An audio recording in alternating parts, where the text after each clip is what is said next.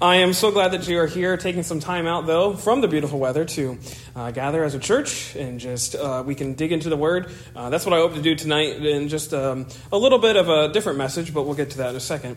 Last week, we finished out our series on the books of 1st and 2nd Peter. I was really thankful to go through those. Really excited to just keep reflecting on all the things that we were learning in that series, and I'm glad that we had the privilege to walk through that. Next week, I hope to start a series on the book of Philippians. The book of Philippians is a book I've been wanting to go through for a while. It's actually my mom's favorite book of the Bible, so I know she'll be happy to know that I'm preaching through it. But I'm excited to study it and to see what we can learn from it. This great book on the joy that we can have in the Lord, especially from a writer who is writing from a prison cell.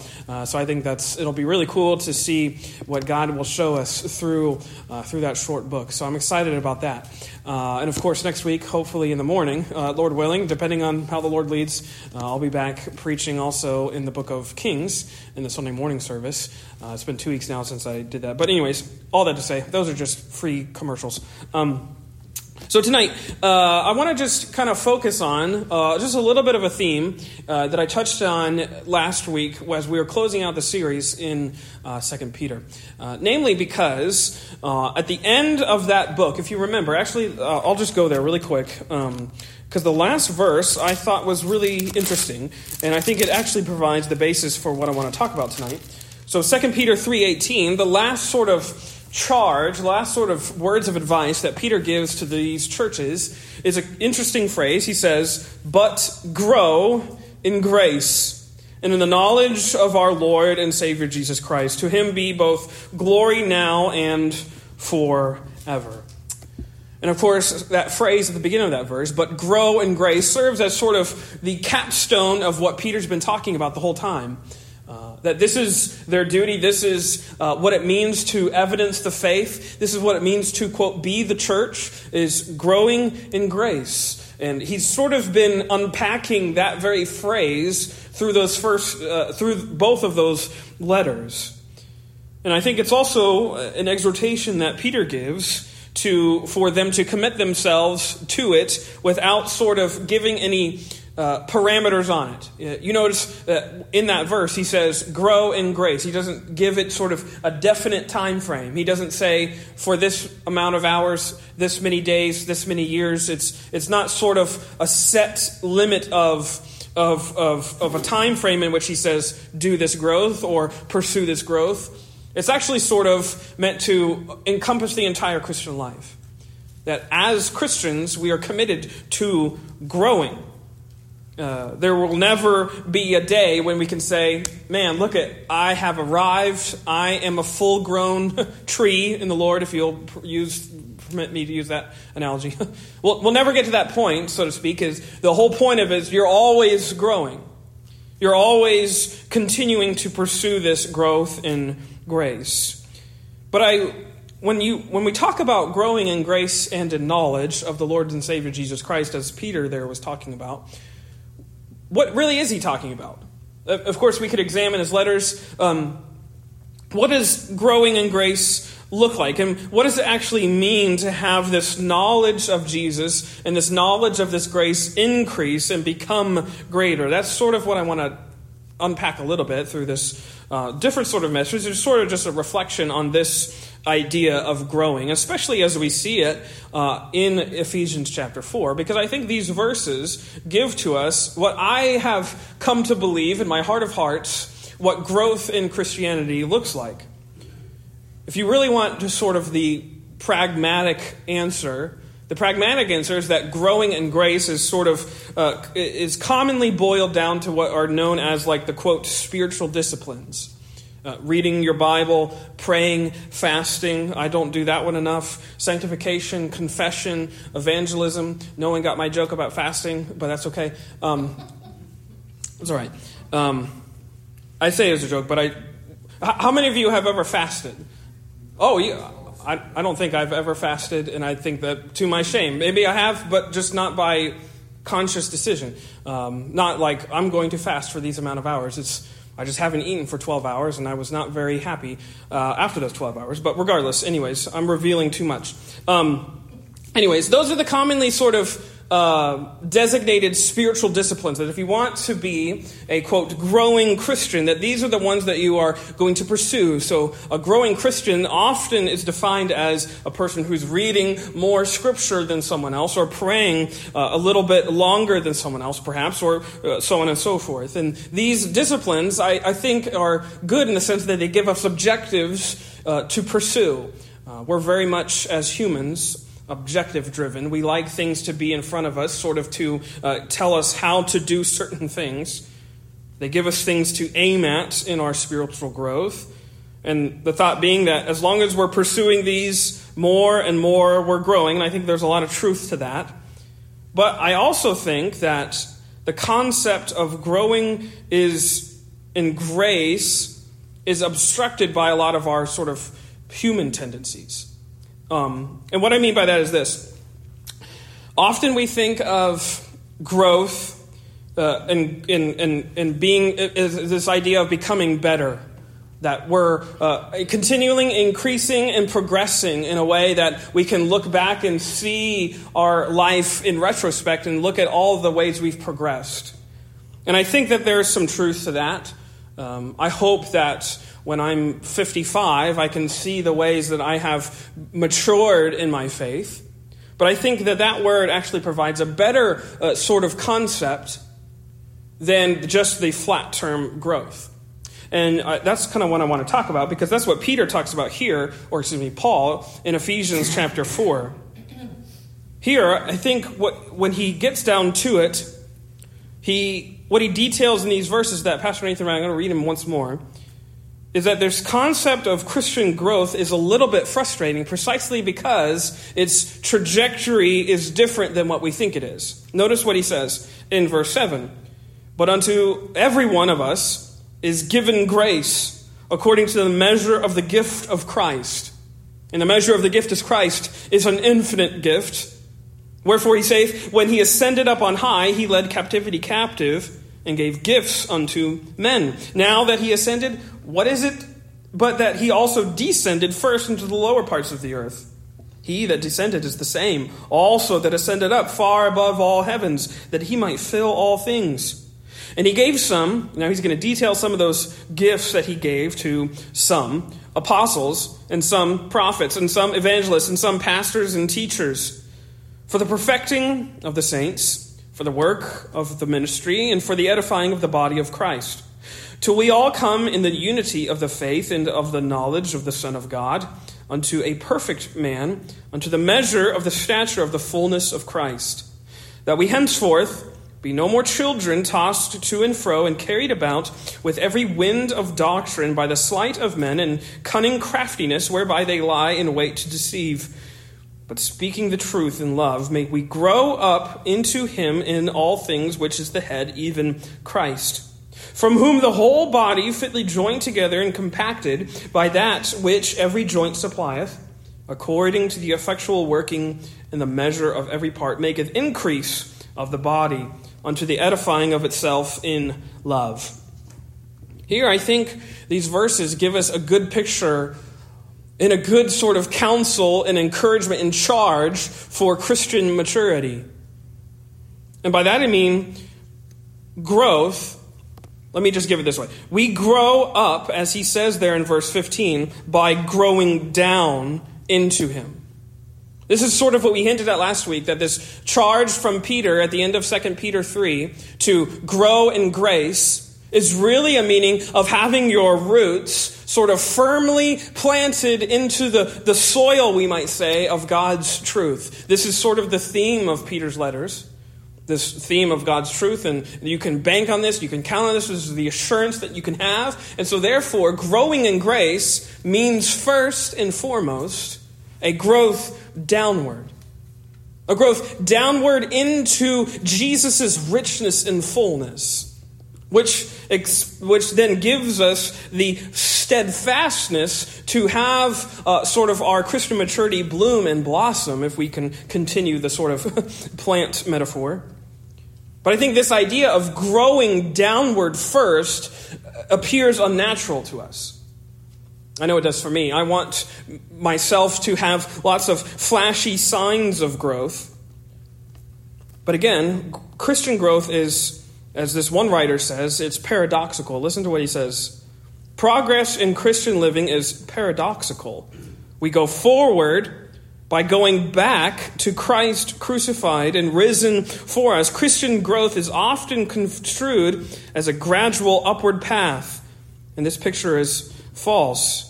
It implicitly carries us away from Christ and the liberation from ourselves that only his cross and resurrection can give. We are not called to progress in ourselves away from Christ, but to progress in Christ away from ourselves. And I think this is getting at the heart of what Paul, I'm going to mix up those names, what Paul is getting at here in Ephesians 4. We grow up into him by growing down into his truth, into the truth that he established at the cross. We continually go back to that moment, the moment we talked about this morning, the moment of the crucifixion. And there we find our dependence. We find the rich and abundant nutrients, if you'll excuse the metaphor, the rich and abundant resources that we have for growth. It comes in Jesus. And I think this is sort of directly opposed to what we naturally think, because I think logic says that mature, growing Christians are those who have made sort of significant progress. And that, I used to think about this, that the quote, I'll use this word, the more aged Christians, they didn't have any struggles.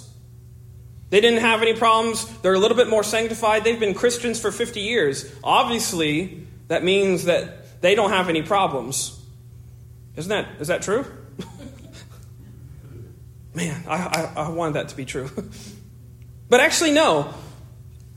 And I don't mean that to be cynical. I just mean it to be the truth. That mature Christianity isn't about a length of time. It's about realizing how intimately aware you are of your utter need for Jesus. We've talked about this in our Bible studies on Wednesdays. That true Christian maturity is one who sees with growing clearness, growing awareness, just how desperately he needs Jesus. A mature Christian is one who is always dependent on Christ. He doesn't grow away from him and say, look at all these accomplishments that I've made. It's actually backwards. It's always going back to him. The more often we veer off into saying, look at all these disciplines I'm accomplishing, it's almost like we're getting merit badges. And then we have to remember that it comes back to Jesus. He's the one where our growth is found. He stimulates the growth, and he's the one where all of it comes from and derives from and revolves around. One of my friends, his name is Nick. He wrote a book, and in his book he talks about this very thing, and I love how he describes it. I just think it's so fitting. Because he talks about how Christians grow in reverse, which sounds weird, but he explains it. He says, the more mature in Christ you become, the more aware you are of your immaturity. And isn't that true? The more mature you are in Christ, the more you are of your immaturity, how much you need him. And Christian growth, then, he says, is not a progression upward from weakness to strength. True Christian growth is more properly to be thought of as a progression downward from assumed strength to acknowledged weakness. Christian growth isn't like climbing Mount Kilimanjaro. It's more like spelunking in a cave. Spiritual maturity isn't about getting better and better and seeing fewer and fewer people around you in the pews who can measure up to the standard you are setting. Spiritual maturity is actually about the light of Christ shining into ever deeper and darker unexplored corners of your sinful heart. It comes from being reminded just how much and just how desperately you need Jesus. Me, I find great comfort in that fact. Because this, I think, I see all throughout the New Testament. That forever we are exploring undiscovered corners of where our hearts need to be reformed. Our hearts need to be changed and molded and fashioned into the person of Jesus Christ. And this is the work that his Spirit is performing in us. From the day we say we repent to the day we die, he's performing this work on us. Shaping us, chiseling at us, stirring up our growth into him. Our growth downward to grow up into this one Christ, as Paul says here in this chapter. Again, it's this awareness that everything good in you is because of someone else. This is the hard thing, because I don't know about you, I like to take possession of the good things I do. I want the credit. I want to be able to hang my merit badges on the wall and say, look at what I've done. But all the goodness inside of me is not because of me. It's not because of how disciplined I am. It's not because of how faithful I am. It's because of Jesus and his grace given to me, which allows me to see I can do nothing good apart from him. And I think this is sort of the tension of the Christian life, because we feel the necessity to grow. And it tells us all throughout Scripture, it's a biblical mandate. There's tons of verses we could take you to, but I think for me, and this is more than just, this is, I guess, like a testimony. As long as we are assuming that the growth that we are required to demonstrate is on us, is somehow tied to us, we will always be frustrated, precisely because we can't affect the growth we're required to pursue. It comes from Jesus. It's growth in grace that's spurred on by grace. All of it is because of the grace we've been given. It allows us to grow as we grow deeper into this grace we've been given. I think about that chapter, John chapter 15, which is one of the premier chapters, if you will, on the concept of growth and fruit-bearing as a Christian, where Jesus is talking to his disciples, and that in order to be called one of his disciples, they need to bear much fruit, as he says in the beginning portions of John 15. But I think the linchpin verse of that whole little story that Jesus says is John 15:5, where he says this, I am the vine, and ye are the branches. He that abideth in me, and I in him, the same bringeth forth much fruit. For without me ye can do nothing. A branch cannot grow apart from the vine. As soon as it feels, and if you'll forgive the analogy, as soon as the branch feels that it wants to grow separate and apart from the vine, it dies. You pluck it off, and it dies. It withers. It fades. It cannot grow apart from finding its roots and tendrils more firmly secured to the vine. And such is the point that I think Jesus is saying, that growth upwards is reliant on growth downwards into him. It's growth realizing and seeing that you can't do anything apart from that vine securing you, making you steadfast, and making you holy. Apart from him, it's utterly impossible. But I notice what he says in John 15:5. But as long as you find yourself in me, as long as you abide in me, you will bring forth much fruit. The same bringeth forth much fruit. It's not like a potentiality, it's a definitive fact. That those who are growing downward into me are finding out that they have more and more fruit to give, more and more evidences of Jesus to demonstrate. And I think this is where we have this wonderful method and means by which we grow and mature in Jesus. Namely, that it's not Christian growth, what it means to grow, is not some scheme by which we are increasingly growing independent of our need of Jesus. No, it's actually reverse. You're growing and finding more and more awareness of how much you need him. From now, my honest prayer as a 30-year-old pastor is that when I get to 60 or 90, I still want to be able to pray with all genuineness and heartfelt meaning, God, have mercy upon me, because I am a sinner. That prayer that the publican prays, in Luke 18. I want to pray it now with all heartfelt meaning and passion because I know that I'm the sinner that doesn't deserve mercy. And he says, God, have mercy upon me. And he beats his chest. And I pray when I'm 60, I have even more awareness of the fact that I need to pray that prayer.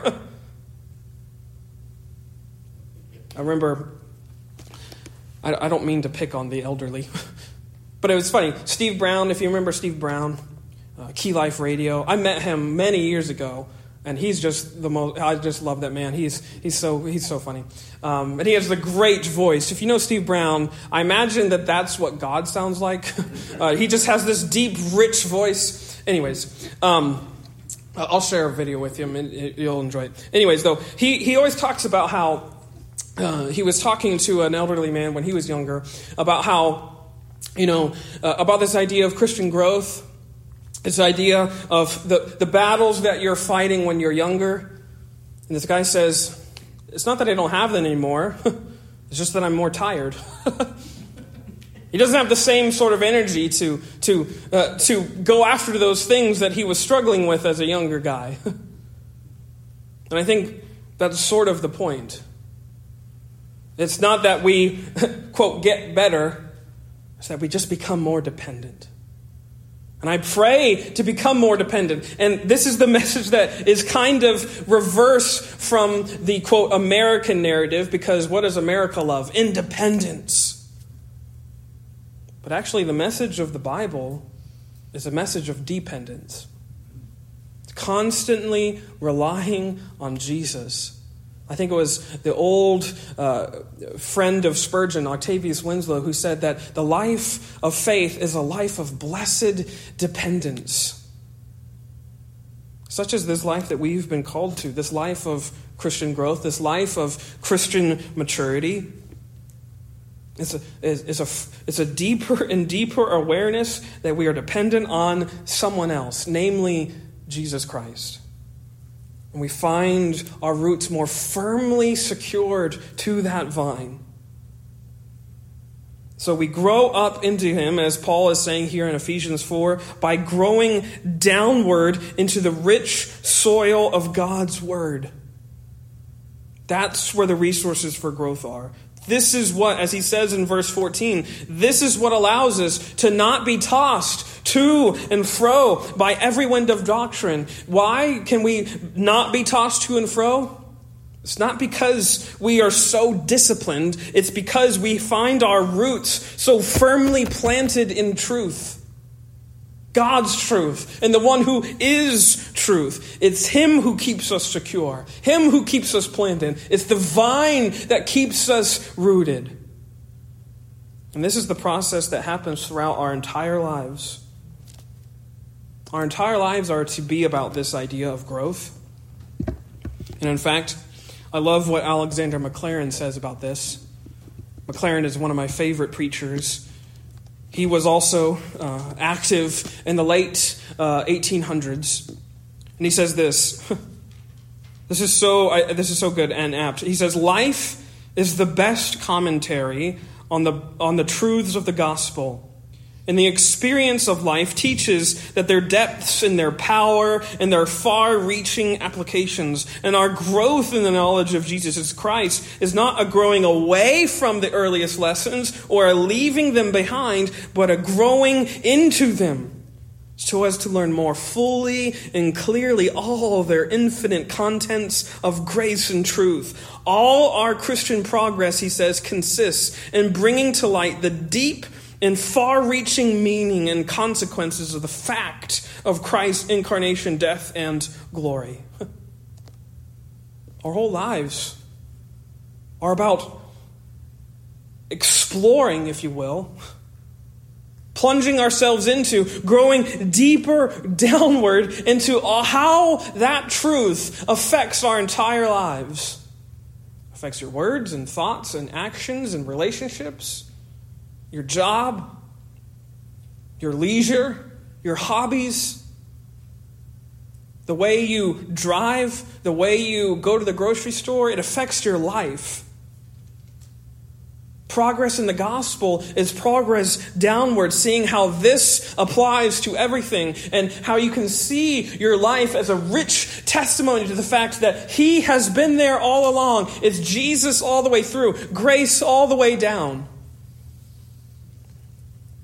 I don't consider myself an old person, but I do consider myself as someone who has had some experiences in church or in otherwise. And I can tell you firmly, and I truly know, grace is real and Jesus is constant. And so far as we get away from that, we will wither and fade. And growth in Jesus is growth into an ever-burgeoning awareness that you need him. That you need him. That song, more about Jesus. More about Jesus. This is the life of faith we are called to witness, called to evidence. I'll give you one last little snippet. It comes from, there's this guy, and I'm going to share it with you this week because I want you to read it when you have time. It's this book of letters by a Presbyterian minister, and his name was William James. And he wrote all these letters to different people, and it's so fascinating to me because I think there's roughly like 50-something letters in this book. You can find it online on Google Books for free, by the way. I'll send you the link. And what's so fascinating, I don't know any of the people that he was writing to. In fact, this version of the book doesn't include their names, Mr. So-and-so or whoever. It could be, I don't know, whoever. But what's so fascinating, if you read this, at least when I read it, it's almost like he was writing to me. Because there's no names, you can read it as if he's writing to you. And everywhere, what is he talking about? He's talking about whoever he was writing to, they were struggling with their faith. They were struggling with their assurance, sort of like Peter to those churches. And he reminds them where it is. It's in this Jesus who is always there for them. And he gives them this strong sense of abiding love all throughout these letters. And I love what he says. William James, he says, I do indeed admit the necessity of growing and in the fruits of holiness, but I say further that this will follow of itself from your growing downward in the principle of faith. Me, I find a lot of relief in passages like that, in scriptures that we find here in Ephesians 4, which remind us that it's Jesus who keeps us from being tossed to and fro. Natalie and I could tell you, and I'm sure you could say the same perhaps, of the countless, well, I won't say countless, a lot of people in our life who have fallen away from where we knew them. People we were in school with, we were peers with. They were tossed to and fro by a lot of winds of doctrine. I don't mean that to prop myself up. It's not because of me that I'm still a pastor faithfully serving Jesus. I say that to say it's because of Jesus. I'm not here because I'm good. I'm not. I'm the chief of sinners. It's Jesus. He's the good one. He's ushered Natalie and I through seasons that I definitely don't want to repeat. But we haven't been shaken. We haven't been uprooted, I should say. We've been shaken sometimes, but we haven't been uprooted. Why? Because the vine abides. The rock of ages abides. His name is Jesus. Therefore, our charge then as a church is to be a growing church. Grow in grace, as Peter says. As Paul is here saying, grow up by growing downward into him. And this is how I think we evidence that we are a growing church. Precisely by never losing sight of what the writer to the Hebrews says in chapter 12, the one who is the author and finisher of our faith. He's at once the object of our growth and the gardener tending to our growth. He's the one that's inspiring us to grow, and he's also the one that's tending to our every need, cultivating and nurturing our growth. As our roots find richer and richer soil in which to firmly hold on to. I know this has been a little bit different. It's just me sort of confessing, but I confess to you that I want to be a growing Christian. One who forever and always sees his desperate need for Jesus. And may we too evidence that same need. More about Jesus would I know. Let us pray.